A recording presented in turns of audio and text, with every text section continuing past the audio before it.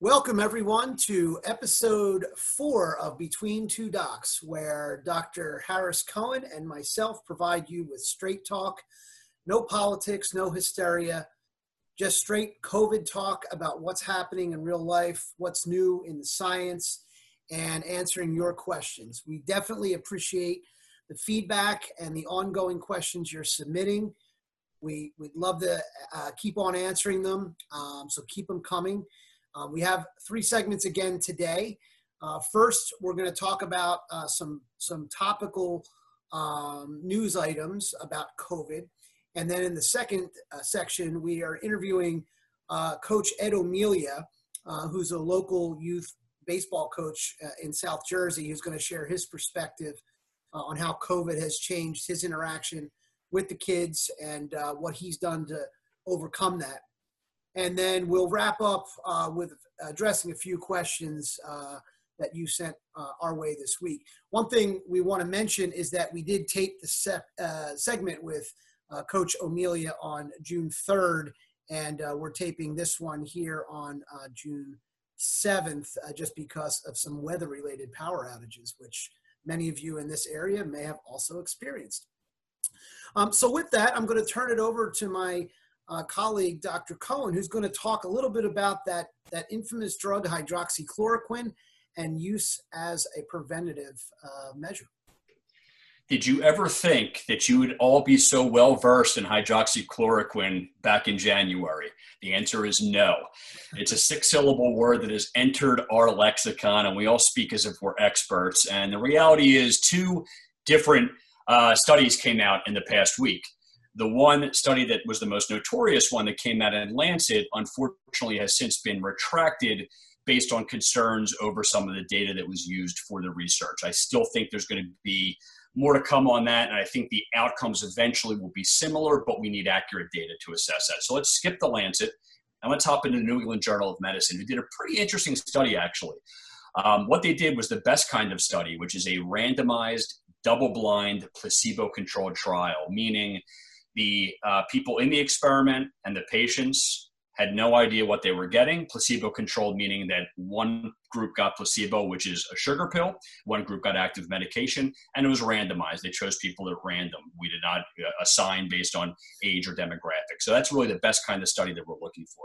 This took place in the United States and Canada. And what they were looking at, they were looking to use hydroxychloroquine in post-exposure prophylaxis, which is a fancy word for after you've been exposed to COVID-19, does this drug prevent illness? So post-exposure, after exposure, which is different than what they were looking at in the Lancet article, which is more treatment.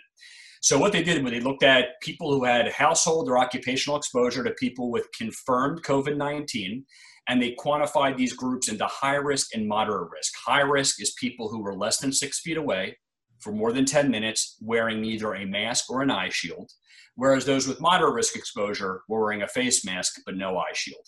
Within 4 days of exposure, they assigned participants randomly to 2 groups. One group got placebo, one group got hydroxychloroquine. I won't bore you with the dosing, but basically they got a dose, a follow-up dose, and then dosing for 4 additional days.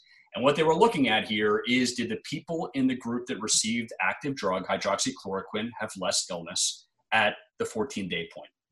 So they had 821 people in this study, most of which, almost 90%, were high-risk exposure, meaning no shield and no mask. The incidence of illness, new illness, between the 2 groups was not statistically significant. In the placebo group, 14.3% of people got sick. In the hydroxychloroquine group, 11.8% of people got sick, a reduction of 2.4 percentage points, but not enough to declare it's statistically significant. It wasn't enough of a spread between those who got sick with placebo and with medication.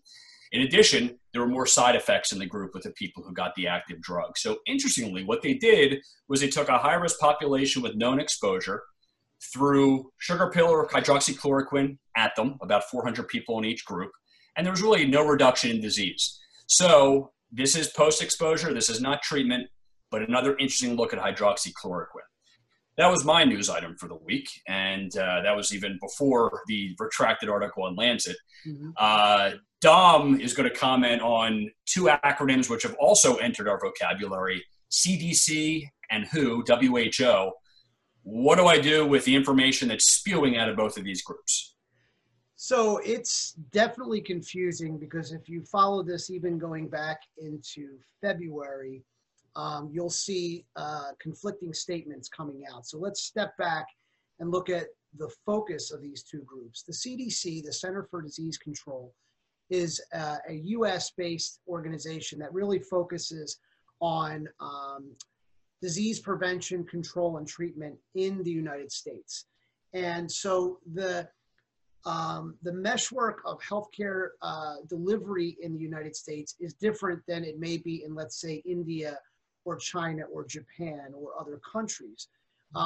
So the CDC's things are going to focus on what they know is happening here in the United States and what we have available, what the norms may be, what manufacturing capabilities we have for various items in terms of prophylaxis. Now, the CDC is not omniscient, and the CDC, much like the WHO, is made up of people. People are going to interpret data. New data comes out, things are going to change. So you're going to see some rolling and changing as things go along. This is also true of the WHO, the World Health Organization, which is a global entity, which is funded by many nations around the globe. And their focus is obviously different. So while they may be tackling the same disease, they're putting out perhaps more generalized guidelines that might be applicable to multiple nations as opposed to just what can be done in, let's say, England, or what can be done in France or the United States for that matter. So you are going to see some differences. For example, some of the workplace requirements, some of the initial requirements or suggestions on masks, even the basic hand sanitizer, there's a slight difference in the recommended alcohol content early on between the WHO and CDC. So there are these things out there that will never probably be the same for both of them. Does it mean they're head to head against each other? No, it does not. That's foolish to think that they're competing against each other. One does not have to rely on the other. Obviously, the data is out there, but it's not that they have to wait or they are dependent upon each other to make a recommendation or make a decision. So going forward, I don't know that there will be parity in what's coming out of those two organizations. However, my own personal wish or hope is that at least in the United States, we see more clear guidelines on which one to follow for businesses, whether they be healthcare related businesses such as doctors' offices, dentists' offices, things like that. Schools, obviously schools are very much tied into what the CDC is recommending, but that is also tied in at the state level. I think that clarity going forward, whichever way it may be, is important for everybody at the ground level to understand when they see these differences and why that is. So don't be frustrated by it. Don't think that no one knows what they're doing, or it's going to be one thing one week, one another. The science is evolving, this is evolving, but understand the perspective of these two organizations. It is my honor to welcome our special guest for episode 4. Our guest today is Coach Ed O'Melia. Ed and I met back at North Catholic High School. He was the class of 92 and me class of 91. We were on a couple of activities together. And after graduation, we went different ways. This is actually the first time I'm directly talking to him without messaging. And gosh, I think it's been about over 20 years perhaps, but Facebook connects everybody, and that's a good thing. Ed has done a couple of things in life, including being an echo tech and a surgical technician for a dermatologist doing Mohs surgery. More recently, what he's doing is working for the local 57 union in heavy highway labor. So if you see him, it might be on one of the local 95 projects in Philly. But Ed's here today to talk about his other passion, which is coaching youth baseball. And he runs the Philly Royals, which is a year-round club of about 60 players, 5 teams. They do tournaments locally and up and down the East Coast. And he's been a baseball coach for the past 9 years in various high school capacities as well, including in the past Newman Goretti and St. Joe's Prep. So we're happy to have him here today to give a different perspective on how COVID has impacted folks in the community. And in this case, we're going to talk about coaching and youth baseball, youth sports. So with that, I'll turn it over to Dr. Cohen for the first question. Ed, thanks for being here tonight. When I hear the phrase Philly Royals, it gets me confused. I'm old enough to remember 1980 when the Phillies played the Royals and beat them in Game 6. But you got to get a better name for your club. You know what? We let the kids pick it, so it's funny. When you let 12 kids put names in a hat and some of the crazy stuff that comes out of that hat. So this was the most crisp one that we had. So we went with it, and we've rolled with it. It's been about 3 years, and, you know, we've made a name for ourselves. So we rolled with it, but we're all Phillies fans, true and true. So good. Well, that's the first point. The major question I have, though, is this pandemic has really brought children's sports almost to a halt. Yeah. What do you see as the impact, you know, as a coach and someone who runs a sports league on these kids with this stoppage of play that really happened overnight? I mean, it's been horrible. I mean, these kids get in such a routine.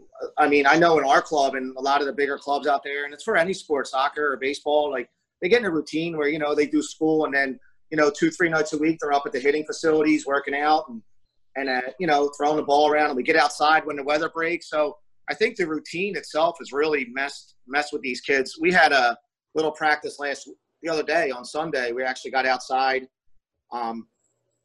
and you could see some of the kids' attitudes were actually a little different, you know, as far as on the bad end of it, like, you know, laziness and stuff like that. So, you know, talking to a few people, you know, we kind of have to, as coaches, you know, told all my coaches, you have to, you know, almost give them a little leeway right now, even though they're kids, because they are going through a lot and they've been taken out of their routine completely, and it's affecting them. They don't know it because they're kids, but as adults, you know, you can see it. So that's been the major thing, the mental end of it. I mean, physically they're kids. You put them on a field, they're going to run around and act like lunatics, but mentally you can see it with some of them for sure. Yeah, it's one of the things that I think a lot of folks, parents and coaches alike, would be concerned with. And I think you have some good things we're going to talk about to kind of combat that in a sense. But from your perspective, and you've probably been in touch with some people, you know, maybe locally or even nationally, when and how do you see kids sports returning to some semblance of what it was? So, I mean, we've been, my partner and I that helps me run the Royals, he does the management end of it. We've been pulling our hair out of our heads. Every other day it's a different email, positive and negative. At one point we were told we were going to start mid-May. Then we get, you know, we're getting told tournaments are a go a week before they were supposed to start in early May, and we're getting excited. You know, realistically, in the back of my head, I kind of always thought we'd get into June. But as the leader of a club, I was trying to stay positive and tell people mid-May. I was always going on 1 week time frames. I personally think we're going to be a full go by like July 1st. That's my opinion. I know we're going yellow tomorrow in the Philly area, and over here in Jersey, June 22nd, they're opening it up to non-contact sports. So the tournaments have been great. They've been reaching out to us. They just keep pushing back. They give us vouchers for the money we spent. And I think by July 1st, I think we're going to start to see some tournaments being played. And I think by mid-July, August, it's going to be a full-blown go. Now, unfortunately for a lot of people, you know, this baseball sometimes ends in July. And then, you know, you give people a chance to get their vacations in August, and then we get back at it in the fall. But, you know, it's going to just – everybody's schedule is going to be flipped around, and I'm fortunate enough to have great people in my club that understand that. And, you know, they know that we're trying to put an email – we're not trying to overdo the emails and the text messages, but maybe once every 2 weeks we kind of give a status of what's going on with everybody. So to answer your question, I would say, like, I would think July 1st, and I'm hoping for the third weekend in June. So Okay.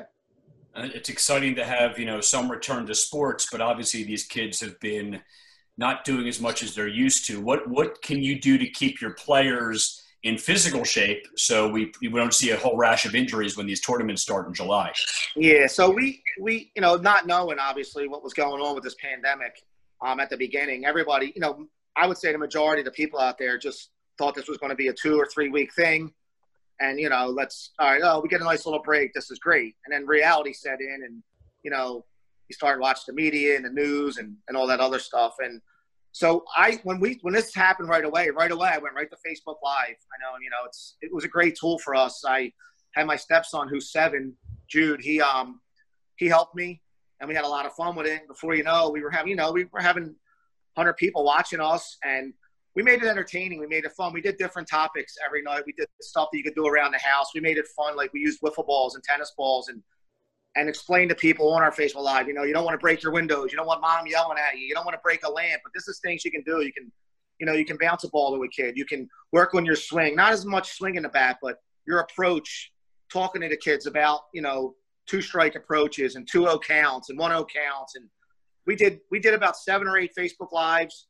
We did a different topic you might not be able to do in the field, so we turned it into a positive, and we made our Facebook Lives really fun. We did trivia questions at the end, and gave out. I have a buddy that works for the Phillies. He donated a bunch of tickets, so we gave out tickets when the Phillies opened back up, and so we were able to just, you know, do some stuff, and you know, we advised kids to hit off the tee in their yard, and you know, maybe now you take the time to get more endurance, maybe jump rope on your lawn, or you know, run around the block and stuff like that. So we really encouraged that, and it worked out because at our first practice the other night, the kids came back a little rusty baseball-wise, but they were all in great shape, and their endurance was there. So I can fix the baseball stuff. So that's basically what we preach. Just stay busy, you know. So Ed, along the lines of, you know, really kind of innovative or different things you've done with coaching, I know there's something that you had kind of adapted as the COVID shutdown kind of got underway. And I think on one of the local TV stations, you actually got featured for doing this. So you want to talk a little bit about that and just, you know, give us some insight? Yeah. So basically, when we got started, when the COVID started, we were trying to keep our players sharp. So we, you know, started doing some things around the house, me and my stepson, and we have our front room where I'm in now, and we were just doing little drills, and we decided to start Facebook Live. So then a player on our team's mom, Tracy Schmidt, is a producer at Fox 29 News, and she saw what we were doing, and then went into the show, the Mike Jerrick show in the morning, and they reached out to me to do a bit on it. So I said, yeah. I didn't know what it was going to be. It was live. It was cool. So we went on, and they interviewed me for 4 minutes. My stepson was in full uniform, and we went over some drills. We just did, you know, rolling ball. I was rolling balls to him. He was practicing fielding through the ball. We did a lot of talking about swinging, and, you know, not swinging, but talking about it. Also, it was really fun and really neat. It was a good 4 minutes. Yeah.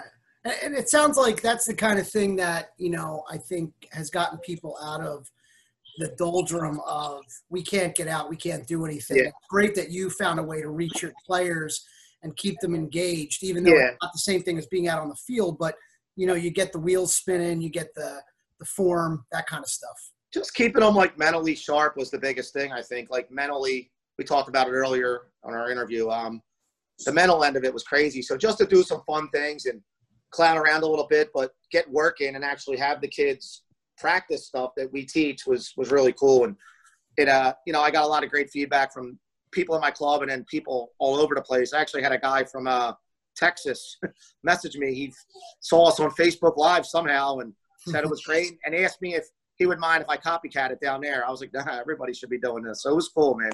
That's really cool. That's great, man. And I thank you for doing what you're doing in your part in this COVID pandemic to keep things somewhat sane. We really appreciate you coming on and talking about one of the important aspects of how this has affected kids. And keep up the great work, Ed. It was great seeing you again, and it's great having another Falcon brother on. Absolutely. You guys have been doing awesome also. I'm starting to follow Harris now, and Tom, your updates have been awesome. I as you know, I share them, and I have a pretty big network, and people, you've brought a lot of, like, good insight to everybody, both of you guys. So keep up the good work on your end.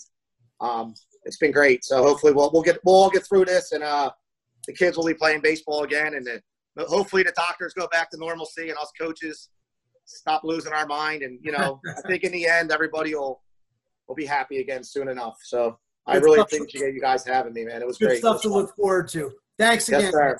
Thanks, Take Ed. care Great now. to virtually meet you, man. I might borrow your video and make it go viral as well, man. I'm one of my patients practicing baseball, so I might borrow that as well.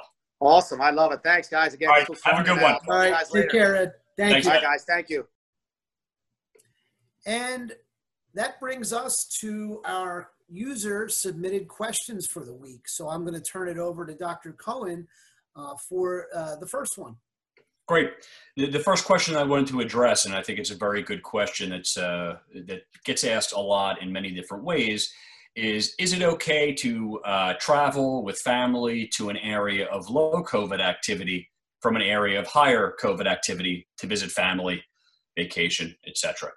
So there's a complicated answer and there's a simple answer. And I think the simple answer prevails here. And I think common sense has to be the choice for everybody. So if you're going from Manhattan, which is a very high COVID activity zone months ago, they're sort of crushing the curve now, per Governor Cuomo, and you're visiting your parents in Montana, you are definitely going from a higher risk area to a lower risk area.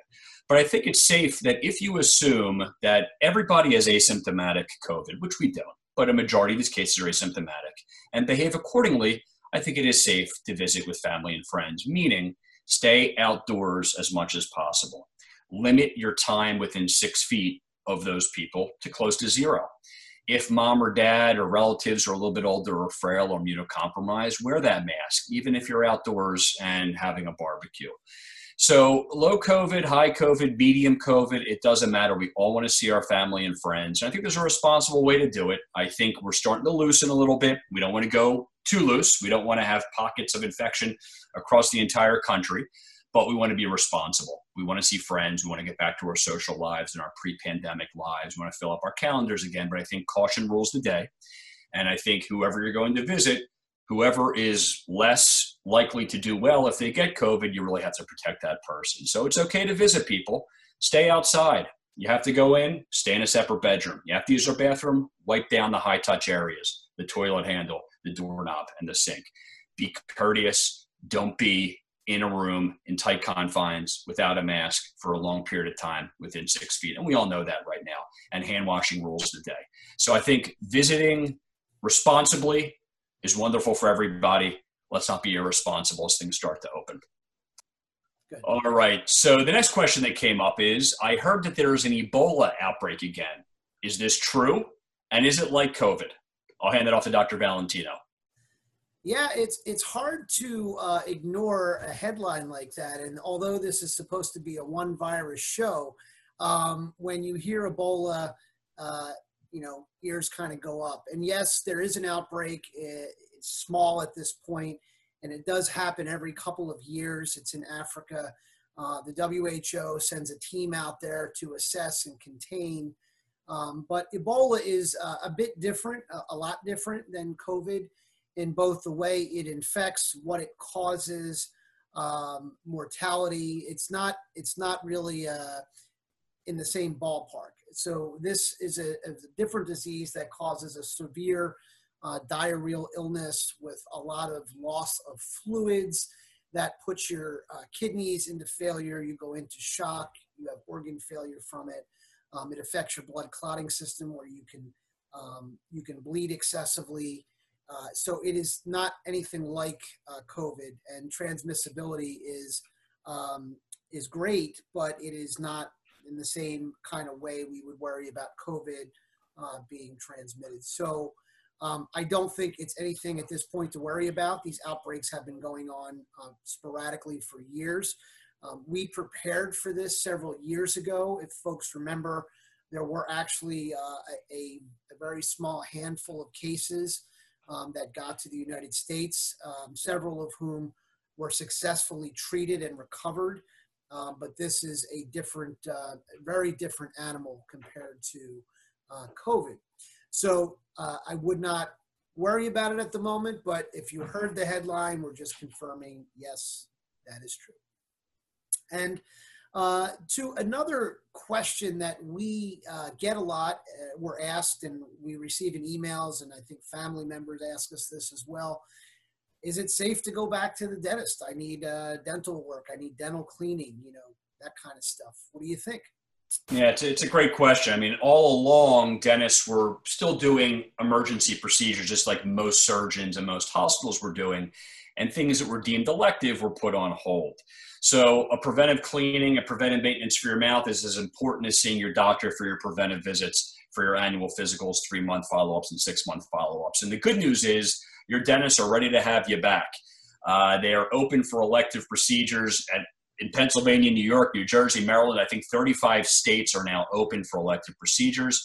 The dentists are following very strict guidelines, very strict scheduling, just like your primary care doctors are going to make it a safe environment and safe experience for you. Remember, dentists are in your mouth the whole time. Doctors are sometimes in the mouth, but we have a lot of other areas to check. So they're taking all precautions, not only to protect you, but to protect them, the staff, and the hygienist to make it a safe experience. So if you're due for your cleaning, it's time to pick up the phone and call your dentist office and make that appointment. It's always okay to ask, hey, what have you done to make it safer for me? What is your office providing so that I know that I'm going to be safe? But what we don't want is you to skip your preventive cleaning and then winding up with gingival disease or cavities or things down the line that need a root canal that could have been prevented now. So do get back on the calendar for your twice-a-year cleanings. Do call your dentist's office if you have any questions or concerns. They're going to answer those for you just like your primary care doctor's office will. We want to make sure it's a safe experience and to keep you healthy. So dentists are ready for you. But we're in Jersey and Pennsylvania right here, so they're ready in our area, and I think most states are there as well. And the final question that we got this week that we're going to sort of dip into, and this is in the news quite a bit, is as far as masks. Are there any risks? Are there true risks to wearing a mask? It's going to be hot outside. People have asthma, people have COPD, people have all sorts of lung disease. Who should wear a mask? Who is not safe to wear a mask? Who might be fibbing a little bit when they say they can't wear a mask? So I'm going to hand that one off to our pulmonologist, Dr. Valentino. Yeah, so great question. And there's, some misconceptions out there. And I'm going to refer to primarily the cloth masks, which is what folks should be wearing out there. We're generally not recommending that people be running around with N95s outside or wrappers, RAPRs, which are the larger with removable filters, very tight fitting that you may have seen. We're talking about the cloth masks that really folks should be wearing. You're going out shopping, you're going to the doctor's office. Some basics. So right now, room air that we're all breathing has 21% oxygen. Most of the rest of that gas we breathe in is nitrogen, which is inert. It doesn't do anything. It just is there. And then there's a small amount of carbon dioxide. That's CO2, not to be confused with carbon monoxide. That's a different animal. So when we breathe out air, there's about 17% oxygen, and there's a higher amount of carbon dioxide. That's the exhaust gas, if you want to think of it that way, that our bodies make, and we exhale, we expel it from our body by exhaling it. And of course, the balance of that air is nitrogen, like I said. So with a cloth mask, air can get through there. It's not tight fitting. So if you were to walk around with an N95 tightly fitting, you could theoretically be rebreathing some of the exhaled carbon dioxide. And the faster you were breathing, the more carbon dioxide you're generating. You could theoretically get some elevations in your blood carbon dioxide because you're inhaling the same stuff you're exhaling. That's not the case with cloth masks. Cloth masks, that air comes out, it does not get trapped. People may be sensitive to the type of material. That's one thing. There's a lot of different materials out there you can choose from. People may not like something on their face. Again, that's not the absolute reason not to wear a mask. People might say, I have asthma or I have COPD, and wearing a mask might trigger my asthma or COPD. Generally, that's pretty unlikely. If anything, that mask for an asthmatic, that mask is an actual barrier to pollen, maybe getting up your nose or into your airway, which in many asthmatics is a trigger for wheezing or bronchospasm. So there are some benefits there. Now, I will say warm weather in patients who have asthma or COPD can be a problem. A lot of COPD patients will say when it's really warm and humid out, I can't breathe as well. So whether or not you had a mask, it's not that issue. It's the issue of the temperature. And we generally advise those folks to stay in air-conditioned environments.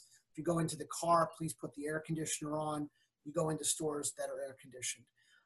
But the idea that you're going to give yourself an infection, the COVID infection or another infection by wearing a cloth mask in and of itself, no. Now, if you're handsy and you're touching your face, that's a different story, but that can happen with or without a mask. That's why they say avoid touching your face, wash your hands frequently. But we did want to just dispel some of those myths about what's going on with the mask and what it's going to do to you.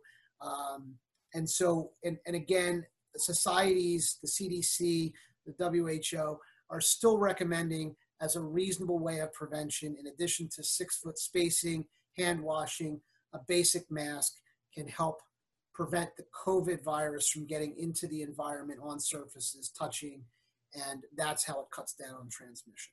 So I hope that addresses that question. And with that, we're going to wrap up the show for today.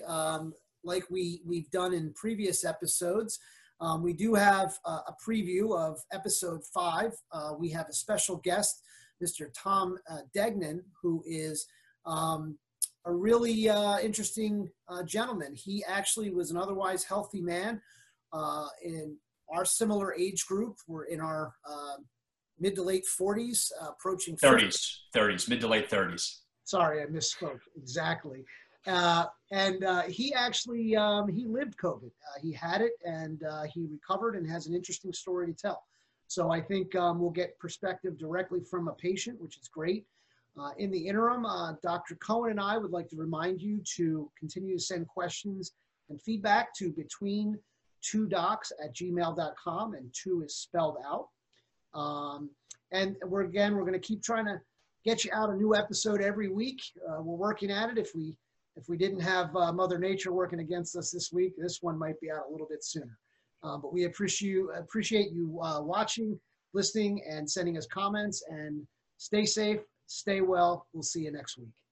See you next time.